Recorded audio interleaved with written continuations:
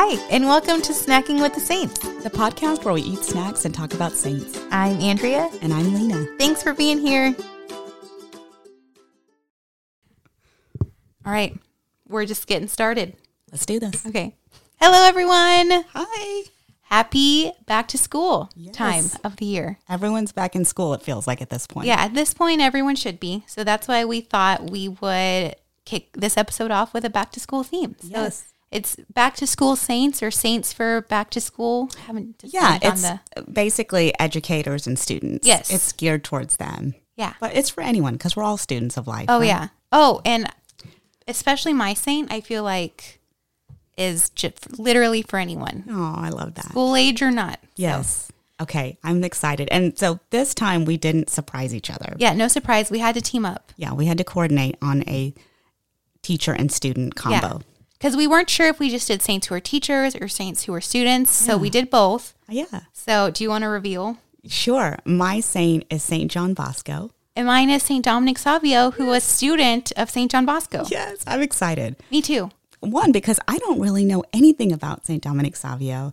And two, St. John Bosco is one of my favorites. Really? I mean, I don't know if I have a top 10 list, but he's would he's be one of my if he's on it. friends for sure. Oh, good. Yes, especially for homeschooling. Yeah. So I knew St. John Bosco. Like, I know, like, his main thing he's known for. But I know nothing of, like, I've never done a deep dive on him. Okay. And then St. Dominic Savio, the only thing I knew was he was St. John Bosco's student. Oh, really?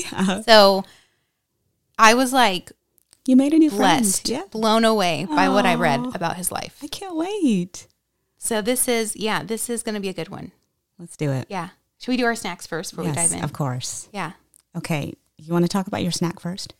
Yes. Mine was these, I thought, delicious dark chocolate like bites. They're from Sprouts. They're literally just a disc of dark chocolate. They were 70% cacao, which for me is the right amount of sweet to chocolate ratio. That's a high percentage. Yeah, Lena did not. They were a little bitter for you. I have my own opinions, but that doesn't negate your taste in chocolate. I know I'm a weirdo. No, I think you have a sophisticated palate, and I have a palate of like a 8-year-old because I'm like, I want more sugar than chocolate in there. So I'm going for like milk chocolate. But I will say at first when I tried it, it was like delicate and smooth. And it was just towards the end, I cut the bitterness of it. But I can see why people enjoy it. Yeah, I was surprised that, so backstory is I went to the grocery store to get stuff for dinner, and Ben pulled this bag of chocolate off the shelf and just like was licking it and biting it all over. You had to buy So I felt like I couldn't put that back. Wait, so he picked out the snack. He did pick out. I didn't realize. That's sweet. When we go to the grocery store, so this time he was in his stroller and he was just grabbing what he could reach. But he gotcha. likes to be out of the cart and he picks stuff up and puts it in the cart. That's adorable. Totally random, whatever's at the bottom eye level. So Do you usually keep it in the cart or do you put it back when he's not looking? we usually put it back when he's not looking. Yeah. Except one time at Kroger, cookies were all at his level. And so Luis did. They just do keep that the on cookies. purpose. Yeah, it was like 3 boxes of cookies we came home with one time. It's a smooth move. For Yeah. So Ben picked it, and I liked it. Yeah. I feel like he picked it for you. Like he knows what you like. He liked it too. Yeah. I gave it to him. Oh, He yeah, ate he a ate whole it? disc by himself. That's amazing. He'll eat anything. So it was, He liked mine too because he took it out of your hands, he did. which I feel like is a good sign of, Yeah. of good And snacks. he's still working on it. Like when Luis took him, he was still working on it. Which, Okay. Yes. So my snack was biscotti. yeah, which I actually liked. I thought I didn't like it. I like it. And it had a dark chocolate coating on the top. So it Yeah. was like dark chocolate and biscotti. It was good. It was good because I guess you've probably had some different biscotti that's like maybe hard, really hard. I had a really hard biscotti once. It was my first time trying it. Yeah. And after that was like, well, I just don't like this. Right. It's just too hard. Yeah. So I feel like there's like a fine balance between like so hard that you cannot eat it without dunking it into that's how I felt. coffee. I was like, why does anyone like this? This is terrible. And like crisp and firm and dense without, but it has kind of a crunch. Like, you know, you can crunch it off. The one you gave me was more like a crunchy cookie. Yes. And I got that at Kroger. I got that at the grocery store. It's called Nani's Biscotti. Yeah, it was good. And it was like the dark chocolate one, but they have different flavors. I haven't tried the other ones. There's lemon and like salted caramel, but I like the dark chocolate one on that one because the cookie is a little bit sweet, and so it balances it. Plus, I just like biscotti because it's just got a different kind of flavor, and it is linked to Italy. It's an Italian cookie. But have you ever like known how biscotti is baked? No. Okay, I didn't either until recently. I was like, I want to just figure out how do you make biscotti? And you basically make like this, what looks kind of like a bread loaf of like cookie dough. Oh. A certain kind of cookie dough, you know, but, and it has star anise in it, which is like the, kind of like the traditional Italian cookie, but it gives it almost kind of like a licorice flavor. And then you bake it, and then you let it cool for a little bit, and then you slice it. Well, it's still hot. I don't know if it's I'm not sure. But you slice it, and then you take the slices, and then you bake it again and like flip them over on both sides. So it's like almost like a twice crumbly. Yeah, crisp, like that firmness. So it's like twice baked. Interesting. And then I was like, I'm not doing this. This is too much. It's too much. I'm just going to buy it. Yeah. So that's the connection because our saints are both Italian. Yes. Yeah. They when are. you walked in and were showing me the box, I was like, oh, my saint's Italian too. And I was like, oh, wait. You did that on purpose. It all worked out. Yeah. Which, can I just say, this made me like want to go to Italy again, like really bad. I do too. I mean, I've never been, but this like you've never been? No, reinstilled like I want to go to Italy. Like I forgot I want to go. It is my dream trip. So I feel that wanderlust of wanting to go. Yeah. Yeah. I want to go see these places I was reading about. So many great saints were just are born and brought Italian. in. I know. Why? What are the Italians doing? It's because they have so much pizza. You don't think it's like the church, like being in Italy? That makes sense. But yeah, I thought that in my head, but pizza also. They were just so happy and holy because they have such good pizza. Could it be both? Does it have to be an either or? Both. It's both. Okay, well, should I jump in? Yeah, you should go first. Okay, I'm going to go first because mine is the educator. Yeah, he's kind of the impetus. Yes. Okay, so John Bosco, also known as Giovanni Bosco, and often referred to as Don Bosco. That confused me when I was reading. Yeah, so it goes interchangeably. He was born in Italy on August 16th, 1815. Just a little bit of background. He's the patron of apprentices, editors and publishers, school children, magicians, and Magicians. I know, we'll get into it. I'm so excited. And juvenile delinquents. So he had a real heart for children, and so we're going to see that unfold through his story. But his main inspiration was St. Francis de Sales. And so I think that's one of the reasons I really connected with St. John Bosco is because I love the spirituality of St. Francis de Sales and just his like meekness and charity and kindness. And so you can see that through the way John Bosco lives his life. It's just so much of St. Francis de Sales spirituality coming through. And he's often prayed to just like have that spirituality, like his meekness and kindness of St. Francis de Sales and like everything he did. But a little bit of background on him. He was born in 1815, and at the age of 2, he lost his father. So he had 2 older brothers and was raised by, all 3 were raised by his mother, Margarita. And people called her Mama Margarita. And later she herself would be declared a venerable by the church in 2006. I didn't know that. Yeah. So she played a big part in supporting St. John Bosco. She even came up in my research. She did. I guess she would hang out at the school. Yeah. She kind of helped his mission towards the end too. And so, and she influenced his spirituality just by her devotion to the church and her help for the poor. But John says John attended church and became very devout and helped his family grow food and raise sheep. So they were basically like farmers, but they grew up very poor.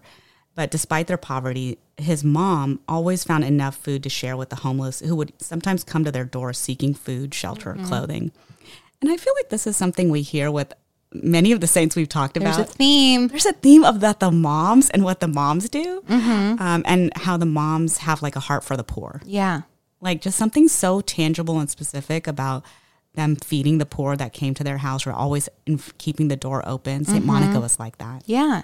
And so I just, at a young age, what that does to a son of just like what he You got to sees. start serving the poor more. Yes, just being that shepherd. So, okay, John had like some early childhood stories, which are really sweet, that kind of just show like what he was like. And when he was young, they were walking along the countryside, he and his mom, and met one of the local priests, and St. John Bosco was like, "Hello, Father," and he was just like so excited to see him, and the priest just like acknowledged him with like a little bow of the head, and St. John Bosco, like his feelings got really hurt by that, and he just like complained that the priest hurt his feelings, and he was like, he like told his mom, like, when I grow up, I'm going to be a priest and talk to children all the time. I'm going to do everything for them. Yay! So he took that wound and was like, I'm going to redeem this. And he understood what it was like for a child who like looked up to a priest. And I'm sure that priest didn't mean anything by that, but like I feel like the Lord used that to like sow that into St. John Bosco's heart. And even still, like, John wanted to go play with the farm boys, but not like as a playmate, but more as a leader. And so it says more than once he came home with a battered cheek or torn shirt. So he was probably bullied or just like they were fighting with him. And in explanation, he would say, "But Mama, these boys aren't really bad. They just don't have a good mother like I have. And they don't know their catechism, and their parents don't take them to church." Oh my gosh. Can you imagine a child just saying that? "When I'm with them, they behave better. Please, Mama, may I go with them?" Oh my gosh. So he just I feel like he understood the human spirit and knew what they were lacking and was like, I can fill this void even from such a young age, and just wanted to be used in that way as an instrument for them. 9 years old, he received his first dream. He had several vivid dreams, and some were prophetic later on in life too. But at 9 years old, he had his first of several vivid dreams that influenced his life. And in his dream, he encountered a multitude of boys who swore as they played. So they were using profanity. Among these boys, he encountered a great, majestic man and woman. The man told him that in meekness and charity, he would conquer these friends. Oh. Then a lady, also majestic, said, "Be strong, humble, and robust. When the time comes, you will understand everything." Oh my goodness. Yeah, so his dream was just very, it was very specific. It was about, like, looking at some other references, it says, like, the boys were, like, from 12 to 18 years of age. And it quotes him to say, "To see so many boys from 12 to 18 years of age, all healthy, strong, intelligent, insect-bitten, lacking spiritual and material food, was something that horrified me." And in the dream, it almost, like, showed them being imprisoned. Yeah. And so this was during kind of, like, the post-industrial revolution, and like there were a lot of boys that were left kind of disenfranchised from that. So there were a lot of at-risk youth at that time. And so when he had that dream, it was like he vowed, like, I must be by any means available to prevent boys from ending up here. And so he just had this mission on his heart to, like, take kids out of that situation and give them that spiritual material food to, like, bring them back. Because he just believed that, like, all children were good and they just needed the right environment.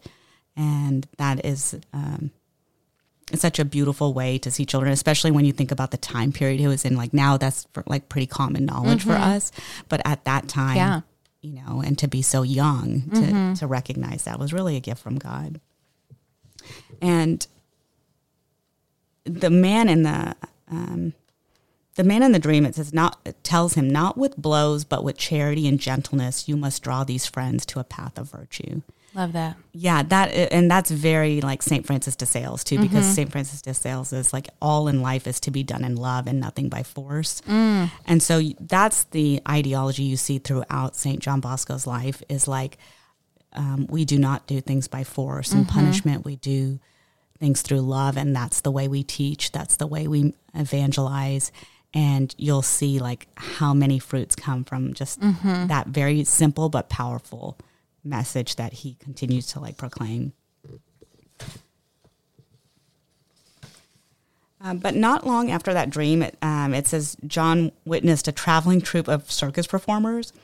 And he was 9 at the time. And so not long after that, he saw this group of circus performers, and he was so enthralled by their magic tricks and acrobatics that he figured, like, if he learned their tricks, he could use them to attract others and hold their attention.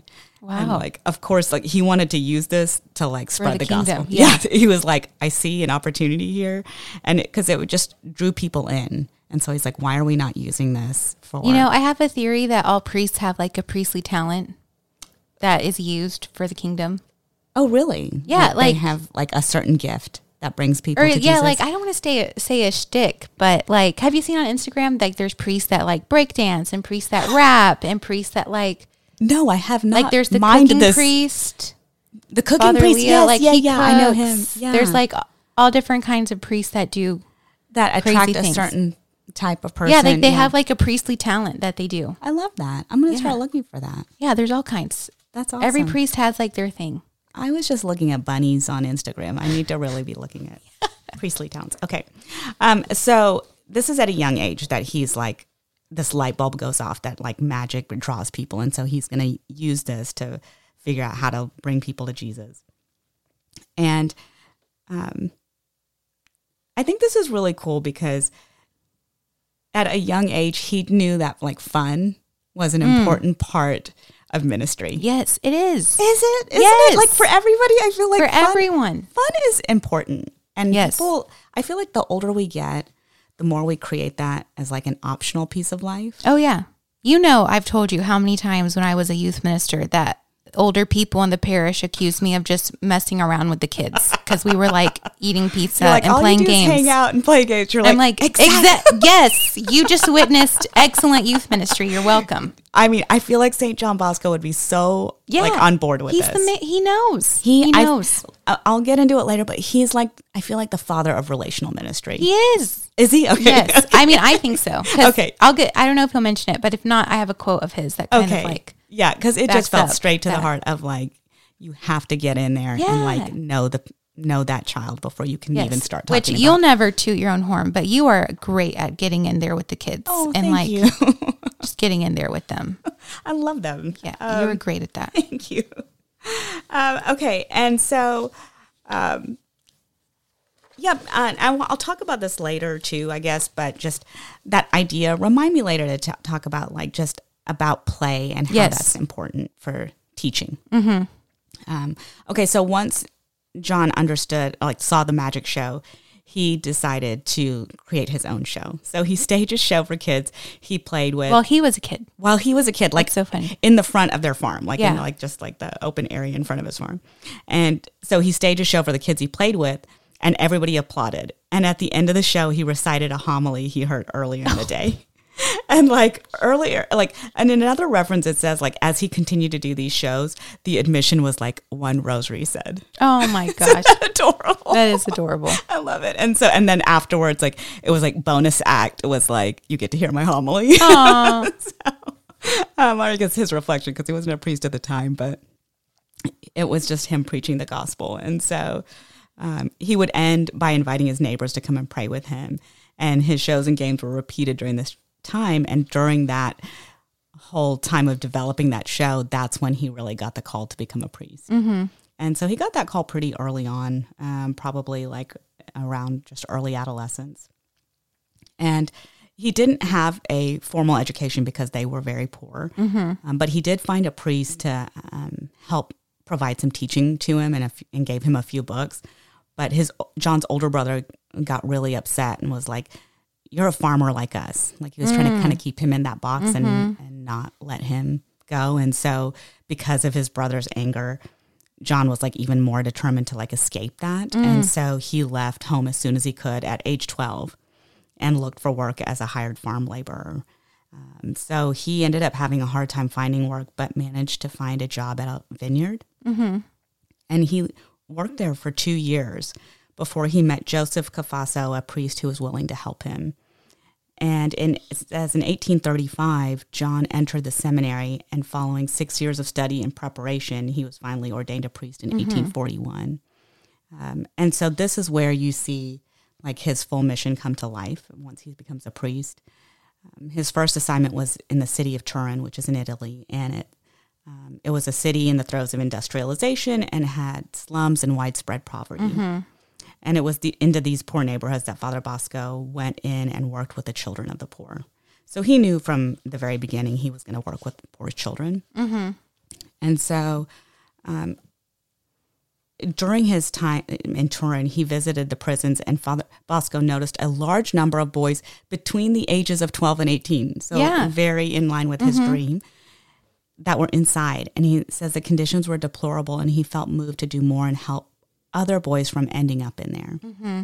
And so he went to the streets and started to meet young boys and young men where they worked and played, which that part I love. Like he literally met them where they were and went into where they are. And then he used his talents as a performer doing tricks to capture their attention. And then after that, sharing with the children his message for the day. Mm-hmm. And he also organized a club for boys called the Oratory and taught them the faith and virtues, and oftentimes used sports as like a teaching tool, which is very common now. There's so many analogies, but just the fact that he knew how to relate to them on their level and to speak their language and to use that as a way to like teach them about Jesus and teach them about the gospel was just so profound for the time, I feel like. Yeah. Just so very different. And so it says when he wasn't preaching, Father Bosco worked tirelessly to seek work for boys who needed it and search for lodging for others. He was very much about making sure that they weren't just idle. Yeah. Right? So he wanted to make sure they had work, and he wanted to make sure that they were cared for. And this is when his mother began to help him, Mama Margarita. And by the 1860s, Father Bosco and his mother were responsible for lodging over 800 boys. 800? Yeah. So, I mean, like his... that was like my whole graduating class. It's crazy. It's impressive, right? During that time, he also was kind of a fighter for like employee rights, but like for apprentices and specifically. So he negotiated new rights for boys who were employed as apprentices. I think at that time there was a lot of abuse of apprentices. So their employers were using them to perform manual labor and menial work that was really unrelated to their apprenticeship. And so Father Bosco wanted to just kind of nip that in the bud. So he negotiated contracts which forbid like abuse. And it was, for that time, it was like a sweeping reform. Like nothing like that had ever taken place. Wow. And so the boys he hired were also, it says they were hired, the boys he hired out were also given feast days off and could no longer be beaten. So, like, yes, like for no longer be beaten, but I just love the bonus of like, also you get feast days off. Nice. Just like in the Catholic Church, that's a ton of feast days. Yeah. So he was just very much for human rights, and especially for the young. He also had a kind of a knack for identifying boys that he thought would make good priests and encourage them to consider a vocation to priesthood. So for any parents whose children you kind of think are like maybe seeing that call, he's a great priest to just ask for intercession for, like a great saint to ask for intercession for your child. And it also says Father Bosco was not without some controversy. Some parish priests accused him of stealing boys from their parish. But I just think he was just so magnetic in his personality. And, you know, once you're fun, you're going to be the one that kids are drawn to. And even the chief of police in Turin opposed his catechizing of the boys in the street and saying it was like some type of political subversion, like trying to like make them go towards the church and increase the power. But I think it was interesting. I just think he was fun and loving. He was very loving. And in 1859, Father Bosco established the Society of St. Francis de Sales, also known as like the Salesian priests. And he organized 15 seminarians and one teenage boy into the group. And their purpose was to carry on his charitable work, helping boys with their faith formation and to stay out of trouble. The organization still exists today and continues to help people. There's also a Society of Daughters also. That's kind of like the complementary piece of it. But their work is really for children in impoverished areas and at-risk youth. And so that still goes on today. They still help people all around the world. And Father Bosco died on January 31st, 1888, and the call for his canonization was immediate. Pope Pius XI knew Father Bosco at the time personally and agreed, declaring him a blessed in 1929. Wow. And then St. John Bosco was canonized on Easter Sunday, 1934, and was given the title Father and Teacher of the Youth.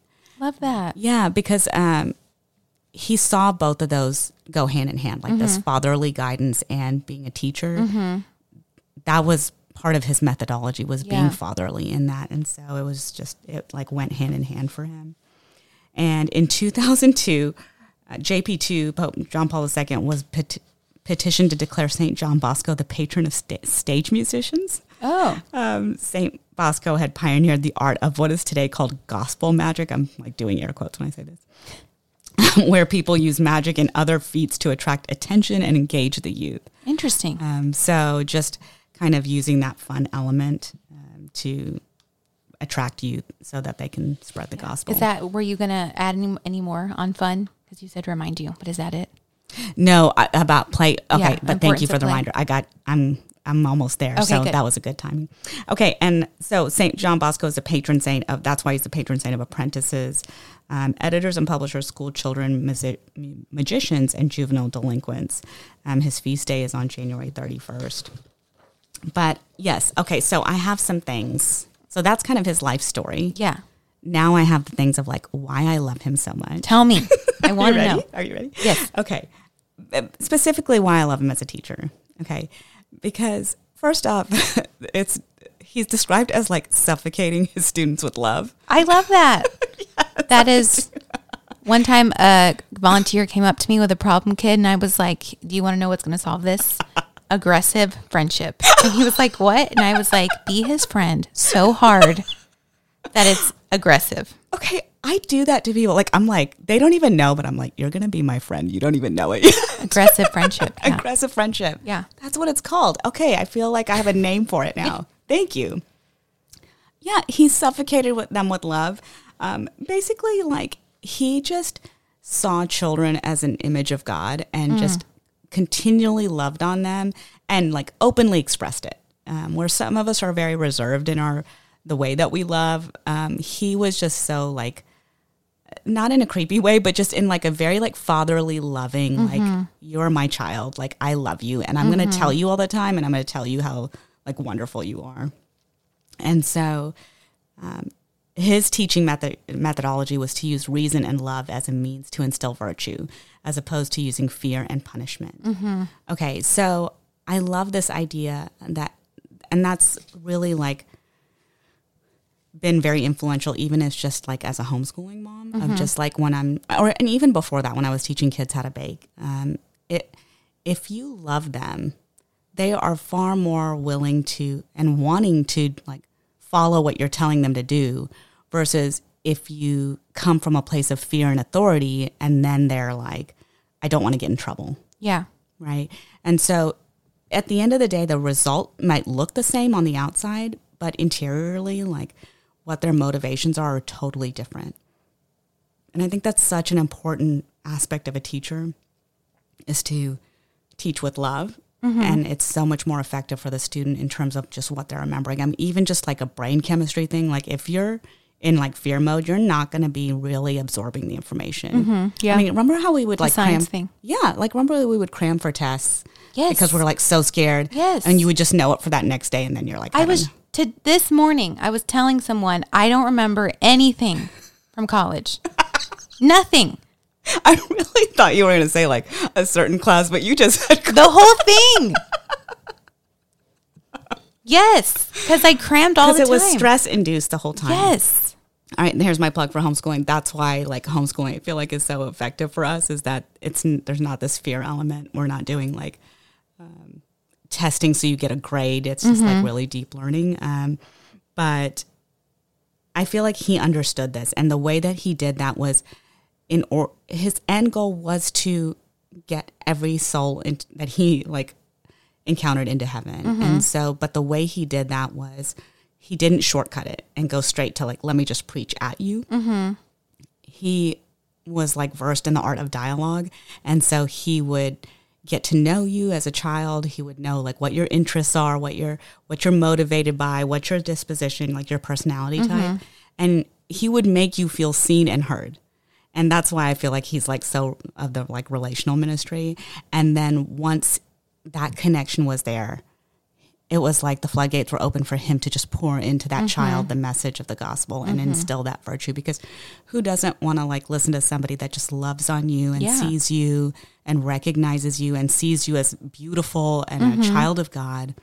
And like, why wouldn't you want to go towards what they want to tell you? Yeah. Right? That's like the biggest influence you could have, right? And so he understood that just from a psychological aspect. And I just think about, I saw something recently that said like, to create like a new pathway in the brain, it takes like 400 repetitions of doing something to create that new pathway, except if it's play, then it's 10 to 20 repetitions. Wow. Isn't that crazy? It was like some scientific fact. And I was like, but that makes sense that like when we play, when we engage in play, it basically uses, I feel like both sides of the brain, the creativity and like the analytical parts. And like, you're just kind of like being able to move back and forth, and that's just strengthening those pathways.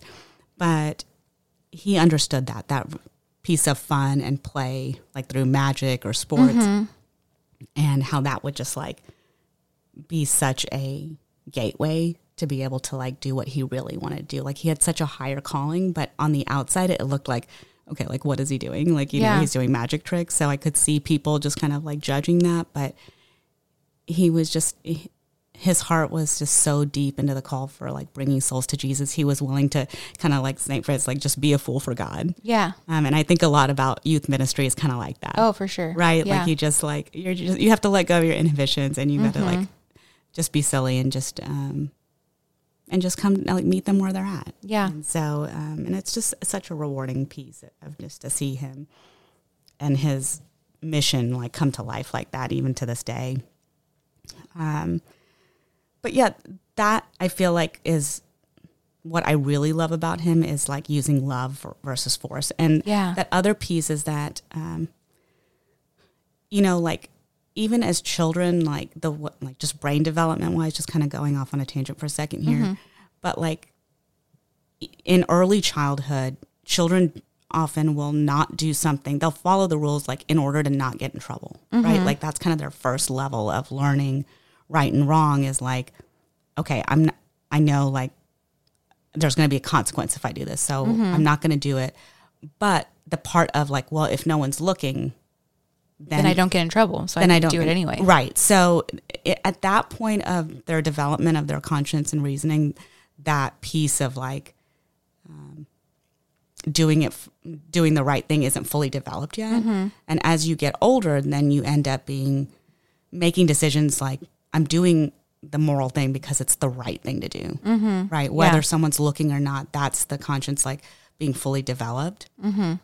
And I feel like St. John Bosco kind of understood that, like taking that with children and then understanding that on a spiritual level too, of like understanding that like initially with God, when we're early in our relationship with God, we do things so we don't get in trouble. Like I've often heard people say like, I don't want to go to hell. So I want to make sure I don't do this so I don't go to hell. Yeah. Whereas maybe like a deeper dive into spirituality might be like, I can't not be in heaven. Like I can't I not want be to see Jesus. Yeah, I want to be with the Lord. And that is like that elevation of going from fear to love. And even today in the homily, our priest was talking about like fear is not, like it's good to have a healthy fear of the Lord in the sense of I understand how big and vast and great and powerful he is, and that kind of like awe-inducing fear. Yeah. But being afraid of the Lord is different, and that fear is not really of the Lord. That's really a consequence of our sin. And he talked about how Adam and Eve, they were hiding from the Lord, and the Lord was like, "Why are you hiding?" And they were like, "We were afraid," and that was the consequence of their sin, is it created that fear away from the Lord. And so, just understanding that like God is love. Yeah. And it's this motivation to like do things out of love and to continue to deepen that communion with the Lord. And that understanding that St. John Bosco had of like that, not instilling fear, especially in spiritually, but starting on a very base level, even with like just how we teach children. Yeah. And to teach them like by seeing them and knowing them and loving them, and not by force and by harsh consequences. He was very against like corporal punishment and all of that piece of it too. And so I feel like he related our relationship with God and understanding like how God is love and how that spiritual maturity, and then brought it into a very tangible like way to preach the gospel with children. Yeah. And so that is just so powerful. And I think that's such an inspiration and motivator of like, really, I mean, what he does with children really can be applied to all people. Like, you know, just you want to help somebody know the Lord and then like meet them where they're at, get to know them, love them. Don't come in with an agenda other than just knowing them as a child of God. Right. And then let the gospel come through your actions. And so I really appreciated that with him. He's just such a kind, charitable, gentle spirit. And I just think that makes for such a effective teacher in terms of like what his ideologies were. Yeah. I love him. Me too. Now I love him.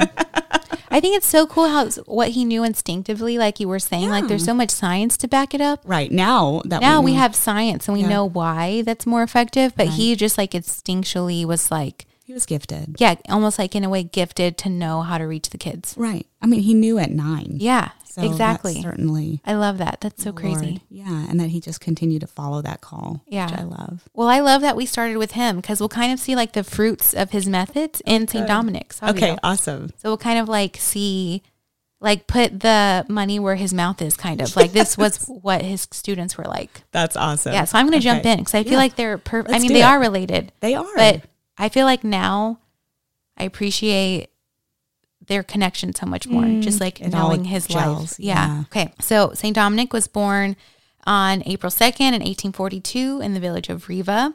He was the second of 11 children. Wow. Can you imagine 11 kids? That's a lot. That's a lot of kids. And they were also very poor working class people, but very pious, very devout. They always attended church in the town of Murialdo, and their pastor, John Luca, knew them really well. And he often saw Dominic at church. He would go a lot with his mom or he'd go by himself. And if the church wasn't open yet, then he would kneel outside in like the mud or the snow and pray outside for it to be opened before it was opened. So he learned to serve Mass at age 5.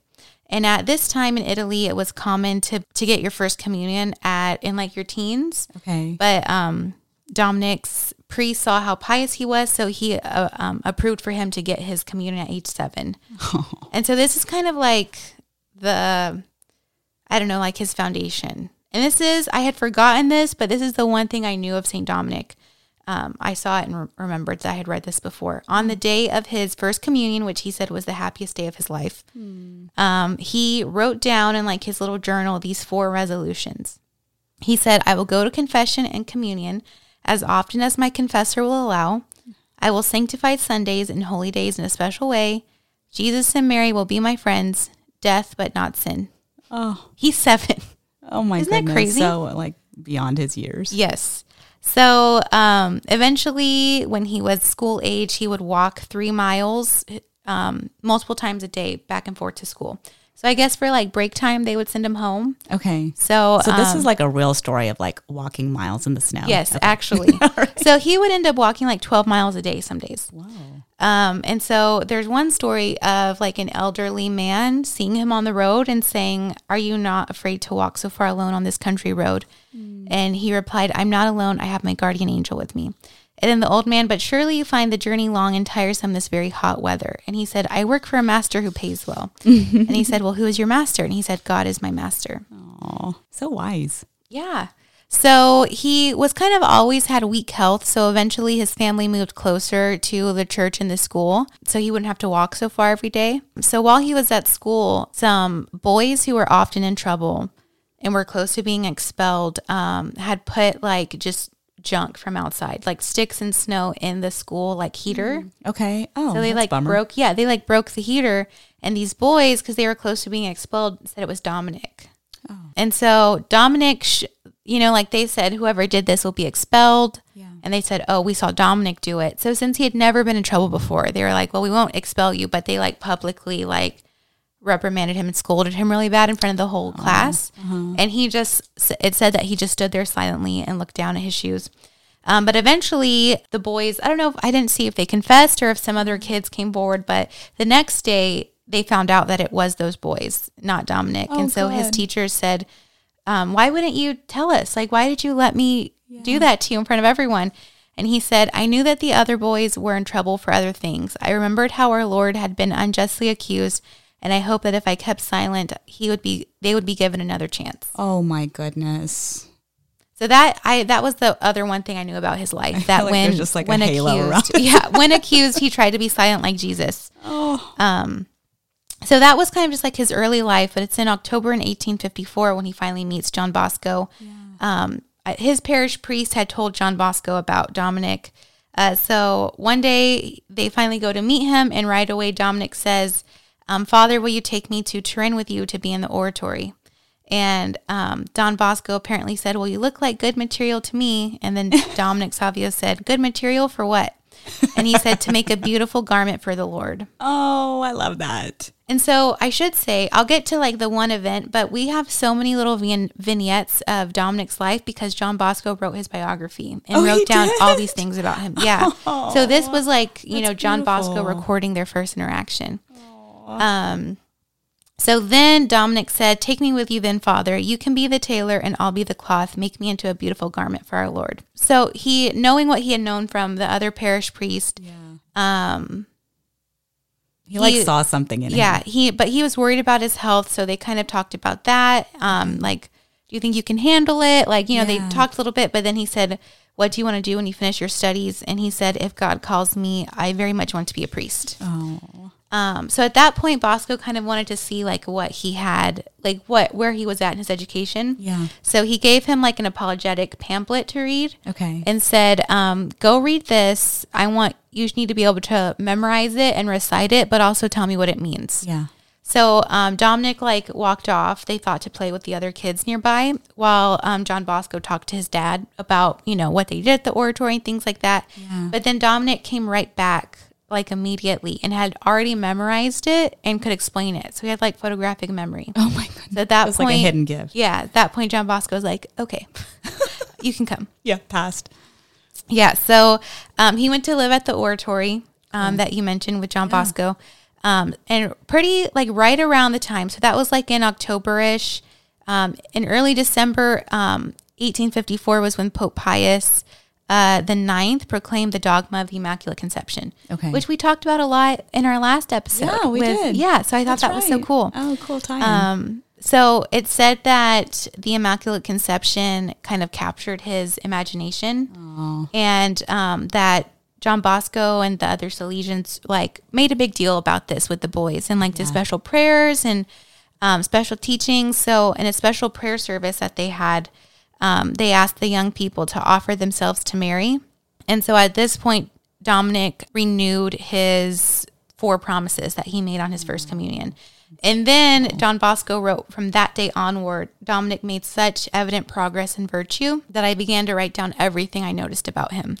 So that was the point where he started writing his autobiography. Yeah, he's like, this kid's going places. So later during Lent, on the second Sunday of Lent, that's going to come back later, John Bosco was preaching to the boys about how to be a saint. And he said, everyone is called to be a saint. And do you know it is easy to be a saint? Just do this. Diligently do the ordinary things of the day in an extraordinary way. Oh, I love it. Which I was like, thank you. It's easy. So Dominic was profoundly impressed. So after he heard that homily, he really, it said he really began to think seriously about what it was to be a saint.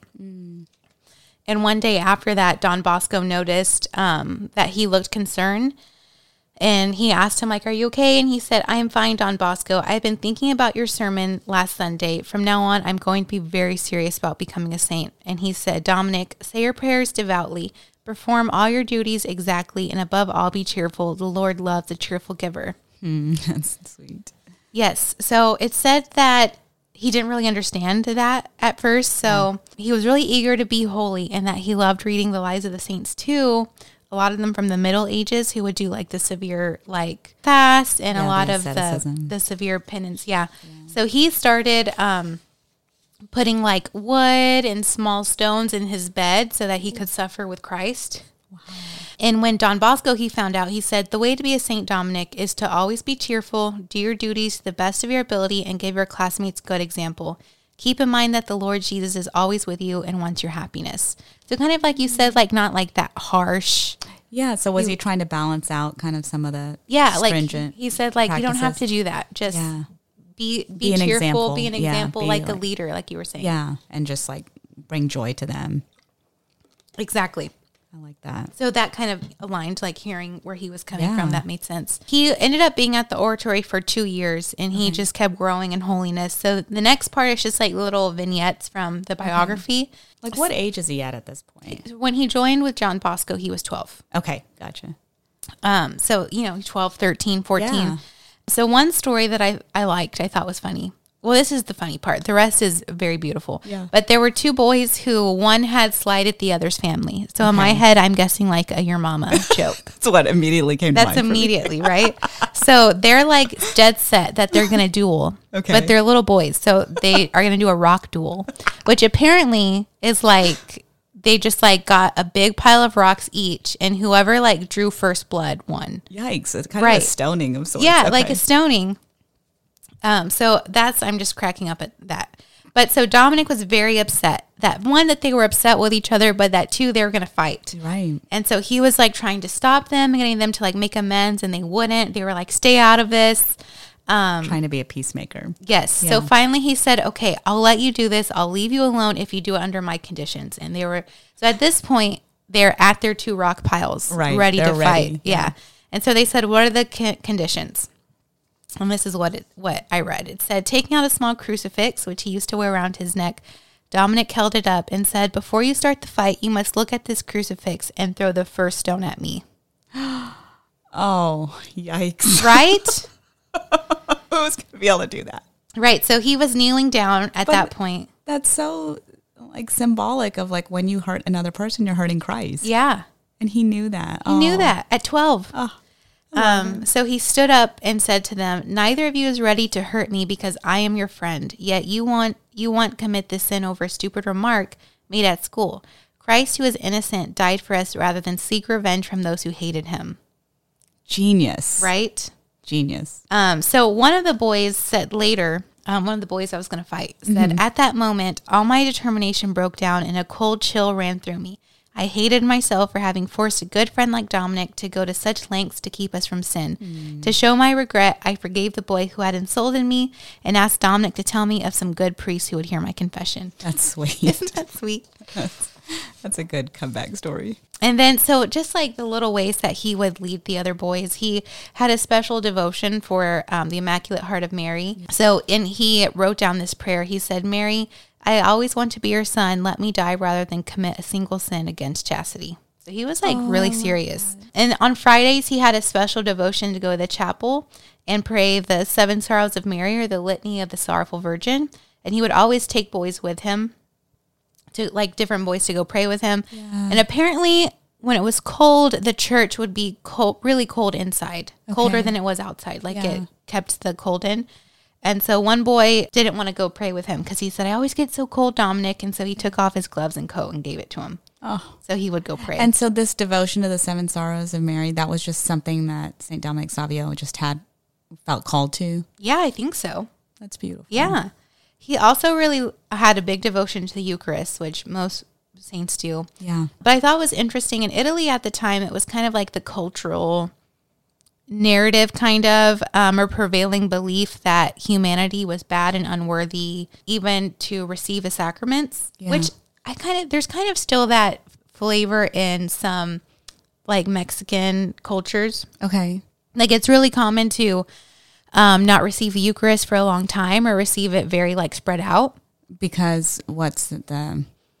Because like you're so great a sinner and like you're unworthy of receiving the grace. Gotcha. So there's just like that, like what's the word? Scrupulosity. Yes, yeah. So that was really prevalent in Italy at the time, and Don Bosco was working to combat this because the point of the sacraments, like literally that's the point of them, is that we're unworthy and we need grace and unity with and God. Like you probably need it more. Exactly. The further you feel away. Yeah. Right. So he would always preach to the boys to go to confession as often as they could. And he noticed that Dominic had this great love for the Eucharist. So eventually, like Dominic would only go to communion, receive communion, confession, like once a month, which was a lot for back then. Yeah. But then Don Bosco slowly started encouraging him to go more and more. So eventually he was receiving communion every day and going to confession every week. Oh, that's nice.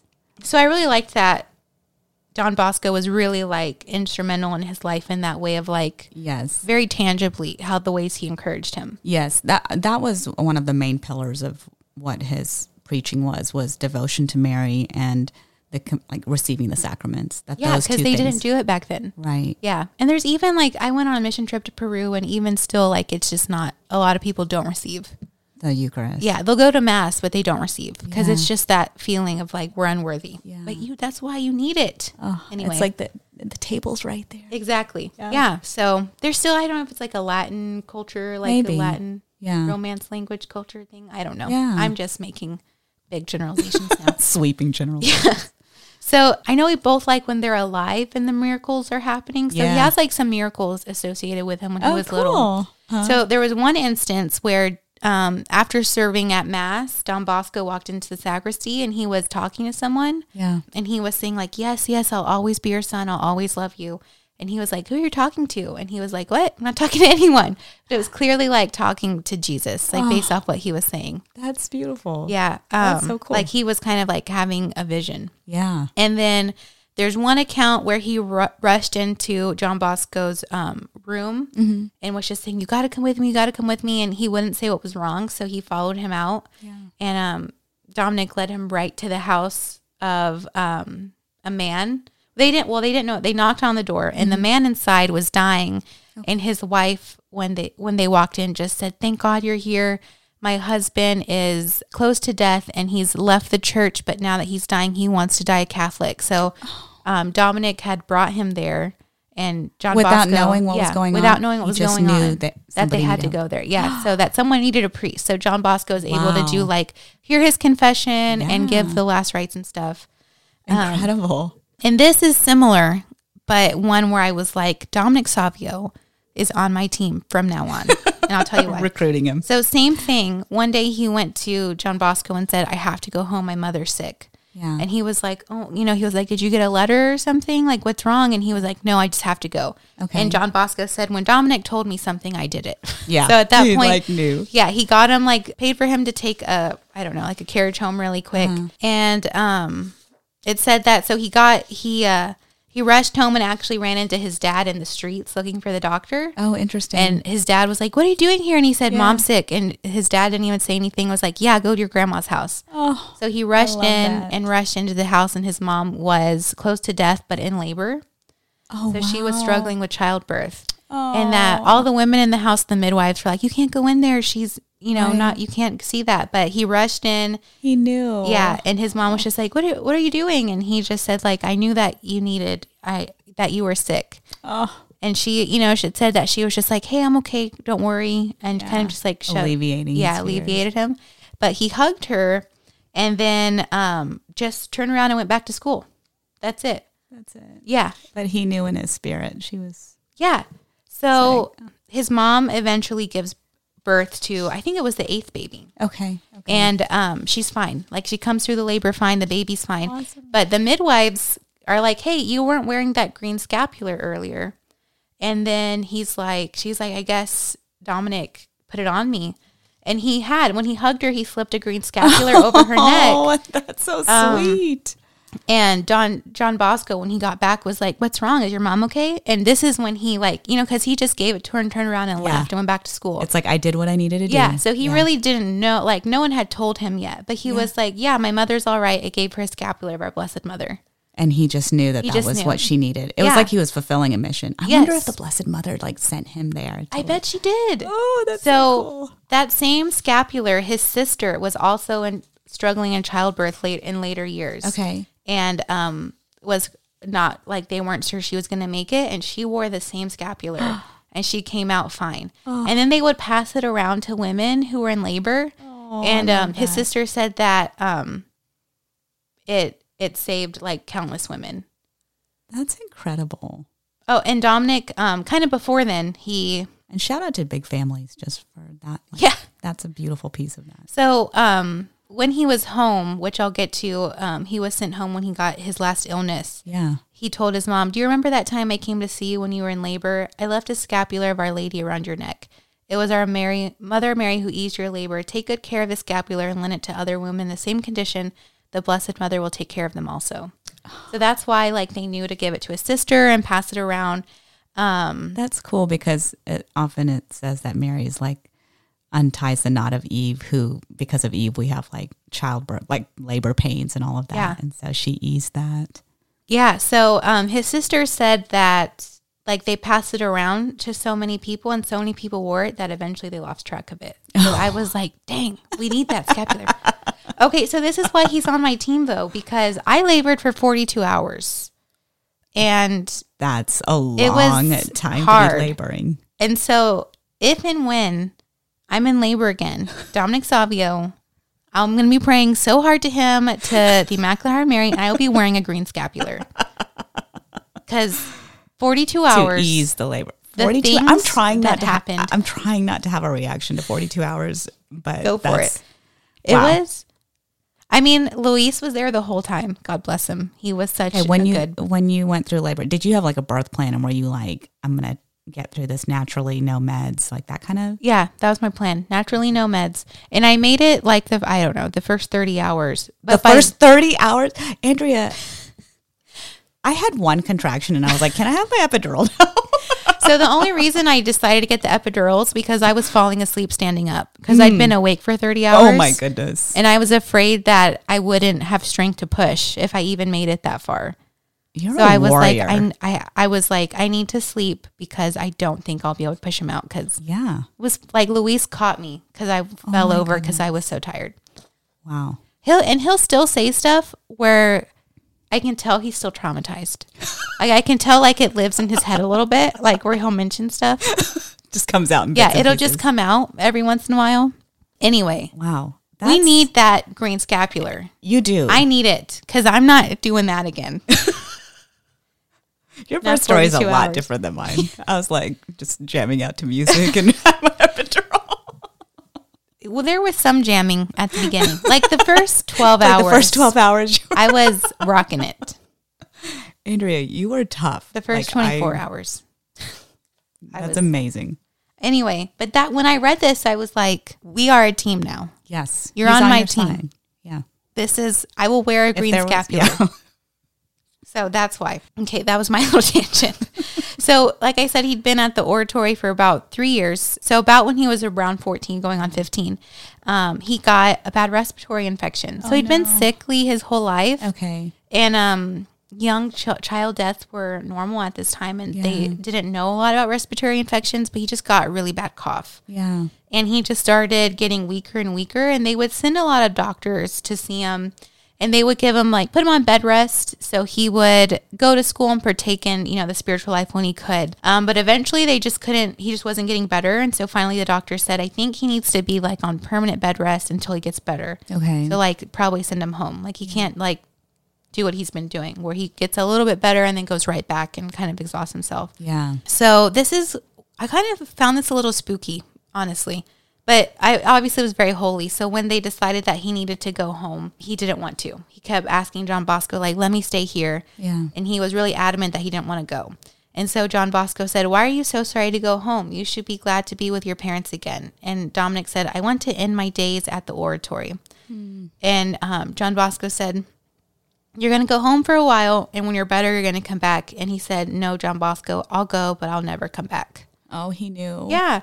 And it said the night before he left, he wouldn't leave John Bosco's side, and that he kept asking him a lot of questions. And he said, what can a sick boy do to gain merit before God? And he said, offer your sufferings to God. And then Dominic said, will I be able to see my parents and friends from heaven? And John Bosco said, yes, you'll be able to see everything at the oratory and your parents. You'll know everything that concerns them. And so many wonderful things besides, but this is not to concern you now. You're going home to get well. So on the morning that he left the oratory, he made an exercise for happy death with his companions, which was like a devotion of John Bosco, actually. Okay. Just to like pray for a good death. Yeah, kind of the St. Joseph. Yeah. Style. And he went to confession and received communion. And he, was packing and saying goodbye to his friends. And I thought this was funny. He found a friend that he owed 2 cents to, and he said, let's get this fixed so I won't have to worry about it when I present my accounts to God. So I thought that was funny. And then before leaving, he told John Bosco, since you don't want this poor body of mine, I'll have to take it back to Mondanillo. But it would have burdened you only for a few days, and all would have soon been over. But God's will be done. Pray for me that I die well. Goodbye till we meet in heaven. So I think the kind of spooky thing is that he knew. Yeah. Just he had that knowledge granted to him. So he was home for only 4 days, and the doctors, he was in such good spirits that the doctors were like, he's fine. He's going to be fine. He's getting better. But he kept... It was like a supernatural peace. Yeah, just like this supernatural peace and good spirit. Yeah. But he knew. So he kept like, like he asked that a priest would come and hear his last confession and give him the anointing, give his last communion. And everyone kept saying, okay, like they can come. But the doctor said, you're fine. Right. Kind of talking him out of it. Yeah. Yeah. So all those things happened. And then eventually he'd been asleep for a while, but he opened his eyes and looked at his parents and said, Papa, it's time. Take my prayer book and read for me the prayers for a happy death. And said that he went back to sleep and that he was smiling while he slept. Oh. And that all of a sudden he woke up like a few minutes after that. Yeah. And said very clearly, goodbye, Papa, goodbye, Mama. Oh, what a beautiful sight I see. And that he went back to sleep smiling. And then right after that, he passed away very peacefully. That's so like awe-inspiring of just very, that he died with a smile and just like happy about what he just saw. Like slipped away. Yeah. So he was just 14 at that time. And shortly after his death, he appeared to his father in a dream. And his father said, oh, my dear boy, how wonderful you look. I don't know what to say. Are you in heaven? And he said, yes, Papa, I am in heaven.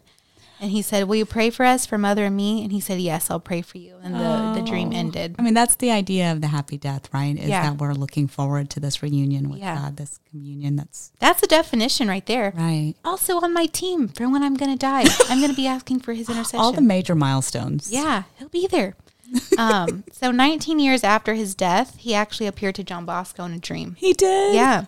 It says he came to encourage and advise him about the future of his work for the youth. Cool. And then John Bosco asked him, what gave you the most comfort at the hour of your death? Yeah.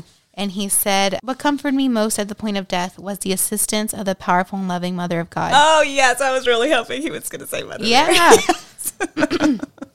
Also on my team.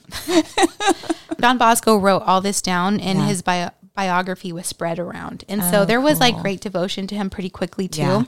Yeah. But in 1950, he was beatified by Pope Pius XII. And what's cool is that was on the second Sunday of Lent, which was also the Sunday that he heard that sermon from John Bosco of what it means to be a saint. Oh, that's sweet. Probably no coincidence, I'm sure. No, probably not. And then he was canonized in 1954 as saint, and he's the patron saint of choir boys, the falsely accused, and also juvenile delinquents. Oh, cool. Yeah. I like that. So he died at 14, right? Yeah, he was 14. So young and so young, wise. so holy. So yeah, he sounds like he had like that charismatic gift, like the gift of knowledge. Mm-hmm. And he just knew something and knew like what he did do. Because and there was so many other little vignettes. Like I felt like I went forever, but I had to like pare it down. Yeah. Because John Bosco was right there with him all those years, so he could record so much. But it's also, there were also a lot of instances where he would just tell people like, I'm going to die really young. Mm-hmm. And they'd be like, okay. Like, that's an interesting conversation starter. Yeah. Like where he'd be like, I think his friends would jokingly say, whichever one of us dies first, when you get to heaven, you better pray for me. And he'd always be like, oh, it's going to be me. Like, I will. Yeah. So like he just had like his supernatural knowledge. Without any fear associated with it, which is cool. Like, so it's not like one of those premonitions where like something scary is going to happen. He just knew with peace. Yeah, exactly. Which I think is like the definition of like the gift of like knowledge. Yeah. Yeah, so when I was reading his life, like I said, I knew hardly anything, just like the basic, those two little stories. Yeah. But I was like, I just felt so blessed. Like, do you know, like, I guess sometimes you get a little bit just like going through the motions. Like I felt like that desire again to be like, oh yeah, I want to be holy and I want to be a saint. Reignited that for you? Yeah. You know what I mean? Oh, I love that. Because I feel like that goes in like, at least for me, like sometimes I'm like, I'm doing the work. Right. I'm saying my prayers, going to church, like trying to live it out. But then there are times where I'm like, oh yeah, like this is to be a saint. Like I want to be a saint. This is the end goal. Yeah, that's the end goal. And I'm excited for it, Right. To be with Christ in heaven as a saint. Yeah. And to like love people in this way and to care for people in this way. So here on earth and in heaven. Yeah, exactly. Yeah. Because our work doesn't, like, if you think about the saints, their work doesn't end when they die. No. So, like, they're, like, on overtime now. Like, they are. Working for us. They want to be on our team. Yes. So, I love that. I didn't know anything about him, but I really didn't either. Precious. Like, I definitely want to ask for his intercession. I want to talk to his mom. Right? And St. Mama John Margarita. Bosco's. Oh, no, both Dominic of their Savio. moms. Yeah, that's right. And that's like, there are things that even Mama Margarita would tell John Bosco, like, that Dominic kid is like a special one. Like, even she noticed things about him. Saw his light. Yeah. So I want to talk to their moms and be like, what did you do? Yeah. Tell me, what's the playbook? Guide me. Yeah. Especially because, I mean, we all have boys. Right. So what is the secret? I know. To raising these boys. Saintly boys. Yeah. Who are like 12 and 9, 7 and. Be saintly moms. Dang it. You're right. Say Monica. Pray for us. I think her feast day is this week. Oh, nice. Mm-hmm. Yeah. A lot of good feast days coming up. All right. Well, that was great. I love this one. Yeah. I really think this is helpful for everybody, even if you're not going back to school or you're not a teacher or student. They're great saints to call upon for your holiness. Definitely. Yeah. Daily life. Yeah. Should we go to blessing and burden? Yeah. Do you want to go first? I'll go first. Okay. So my I don't know if this is actually a blessing, but maybe it's like my, like you could say like high and low or like rose and thorns. Sure. It's that I'm finally working on kicking my sugar addiction. Ooh. So it's myself. Your blessing is yourself, your willpower. Yeah, I've just been so I like to bake. Yeah. So I'm not against eating sugar in moderation. Right. But ever since I got pregnant, I had bad sugar cravings. Gotcha. And I was pregnant, so I just indulged. Right. Like dinner would be cake with a side of gummy bears. I just indulged. But because of that, I was full blown addicted to sugar. Right. To the point where I had my skin would be itching if I didn't have a dessert. Okay, wow. I didn't know that was a thing. It was so bad. Okay. I say skin itching, but more just the... You were craving it. Mental. Mental skin itching. Okay, where gotcha. I'm going to jump out of my skin if I don't drink a Dr. Pepper right now. Gotcha. Okay, yeah. Which weirdly, Dr. Pepper helped with my morning sickness when I was pregnant too. It's the only thing. If I just drank a couple of sips, I wasn't nauseous anymore. So I also got addicted to Dr. Pepper. Nobody knows what's in that thing. It's just like a secret recipe. Whatever it is, it cures morning sickness. So these are things I never used to eat, but then got addicted to them in pregnancy and couldn't kick it. Yeah. I used to go to Sonic. I mean, last week I went to Sonic every day and got a vanilla Dr. Pepper. Those are good. They're so good. Yeah. But every day and a large or a Route 44, right. I don't need that in my life. But so you kicked that? Yeah, I just slowly weaned myself off of going every day to Sonic. To once a week. And yesterday I was at the grocery store and there were gummy bears right by the checkout and I did not grab them. Good for you. So I'm on we're recording this on a Thursday and I haven't had, I'm not doing a full blown sugar fast. There was a tiny, some grams in our pasta sauce, oh, sure. Yeah. That kind of stuff. And I needed some electrolytes. I had a Gatorade yesterday, but it was but you're talking dessert. Yeah. Indulgent type indulgent stuff. Yeah. It's normal. I feel like I'm a normal person again. And I'm so happy because I wanted to kick it for a while. Well, and then that goes from it being more of just something for pleasure to something you have to have where it has control over you. Yes. And so that's awesome that you were able to transition out of that. Yes, I'm so happy because I wanted to for a while. Yeah. Because I didn't like that I was drinking a Dr. Pepper a day. Right. Right. I didn't like that, but I couldn't stop. Right, yeah. So good for you. I'm very happy. Yeah. Very proud. My burden is Bruce. Oh, Bruce. Our puppy. I love Bruce. He chewed a hole in our couch. He did. I saw it. And we thought he was potty trained because he's a rescue from the shelter and he's 2. So to us, it seemed like he had lived with someone else. Right. And I still think so because he's really comfy in the car. Yeah. I don't think he was a full blown stray. Right. He was domesticated. I think so, but he's having trouble with his potty breaks. Yeah. And I thought he was potty trained, but after some more observation because we've had him maybe now for 2 months. Yeah. Is it 2 or 3 months? I don't know. Now that we've had him, I feel like he might not be potty trained all the way. So we've had some struggles. Have to put in some work there. Yeah. And also it was raining. So he didn't want to go out as much. And we were out of our routine. That messes with stuff too. And if they're stressed out. Too. Yeah. So he is my burden lately. And maybe not him, but like his actions. No, he himself as creation. I mean, I guess he's cute and everything, but I'm like trying to talk you out of saying a dog is a burden. Said he was going to take him back to the shelter. I don't. No. I think I would be a little sad, but I don't know if I would stop him. You wouldn't fight it? I don't think I would fight it. I would fight it. I'm already too attached to Bruce. I mean, I think just like the couch chewing was. I know that was a rough. big one. That's hard because it was expensive. I know. It's hard to. I don't know. So he's my burden. I don't think we're going to get rid of him.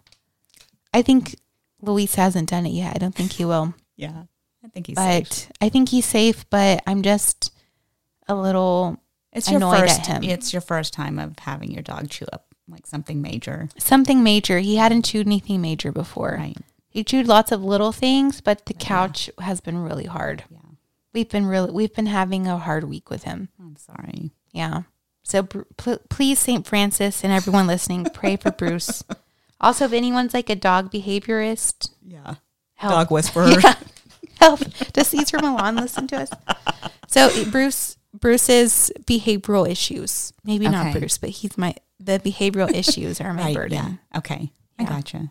I'm gonna be praying for that. Please, I need it. Please. All right, I'm gonna start with my burden, so we end on a blessing. Good idea. My burden is being height challenged. Okay, being short, I don't know if that's really like the most polite way to say it, but truly, it gets in the way sometimes because today I was at the grocery store and I wanted to get your biscotti, but it was on that top shelf. And normally I can reach stuff on the top shelf if it's like right at the edge of the top shelf, but it was like pushed back. And so as someone who's not tall, my options are either to climb the shelves, which it looks really awkward. Yeah. Or to wait for someone tall to come by and be like, excuse me, which is what I had to do. And the gentleman was very sweet and was like, do you want two? Because you're probably not going to be able to reach the other one when you want it later. And I was like, no, it's okay. Just one. But just, not being of a certain height has its disadvantages. How tall are you? I'm 5'2" and 3/4. Are you? Why did you say it so questioningly? Because I feel like we're not that different in height. I've never noticed. How tall are you? I would have said we were like the same height. I'm 5'5.5". See, those 3 inches make a difference. Yeah. I thought we were the same height. That's so funny. That's sweet. I'm not observant at all. Just sometimes it gets in the way. I have a lot of little step ladders at my house just to be able to like reach other shelves and things. But how tall is Royce? He's 5'6". So we're not tall people. Luis is like 5'9" too. So we need step stools too. We all need them. Like none of us are tall in our family. So there's lots of. So that's my burden. Not that big a deal. Still happy to be alive.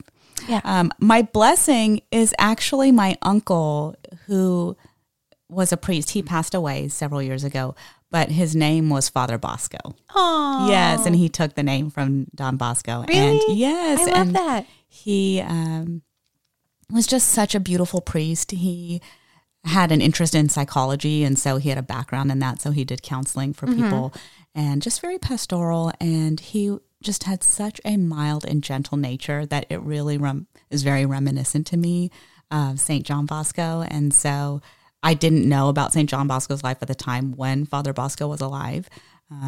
But Father Bosco was just such a living representation of that. Now that I know who he is, I'm like, oh, I could see that so clearly in his life. And he touched so many people with his gentleness. And so I love him. And I pray that he's in heaven praying for us. I'm sure he is. So he is my blessing, and just very much someone from early on that I saw as a priest that was just like embodied Jesus in that gentleness. And I feel like different priests embody different aspects of Jesus in different ways. And so he just was just that gentle, loving, fatherly shepherd. And so He's my blessing. Aw. So just Father Bosco. Just Father Bosco is my blessing. Pray for us, Father Bosco, and St. John Bosco. And St. John Bosco. And St. Dominic Savio. And Dominic Savio. Bye. All right. It's a wrap. That's a wrap. That was awkward. Thanks for listening to this episode of Snacking with the Saints. Snacking with the Saints is a member of the Spoke Street Catholic Podcast Network. If you enjoyed today's episode, please remember to give us a 5-star rating or leave us a review. You can also subscribe to be alerted of when we drop our newest episodes. You can find us on Instagram at snacking.saints.pod. Come on over, tell us your blessing and burden for the week. Maybe we'll share it on air. And please remember to keep us in your prayers. We're definitely praying for all of you.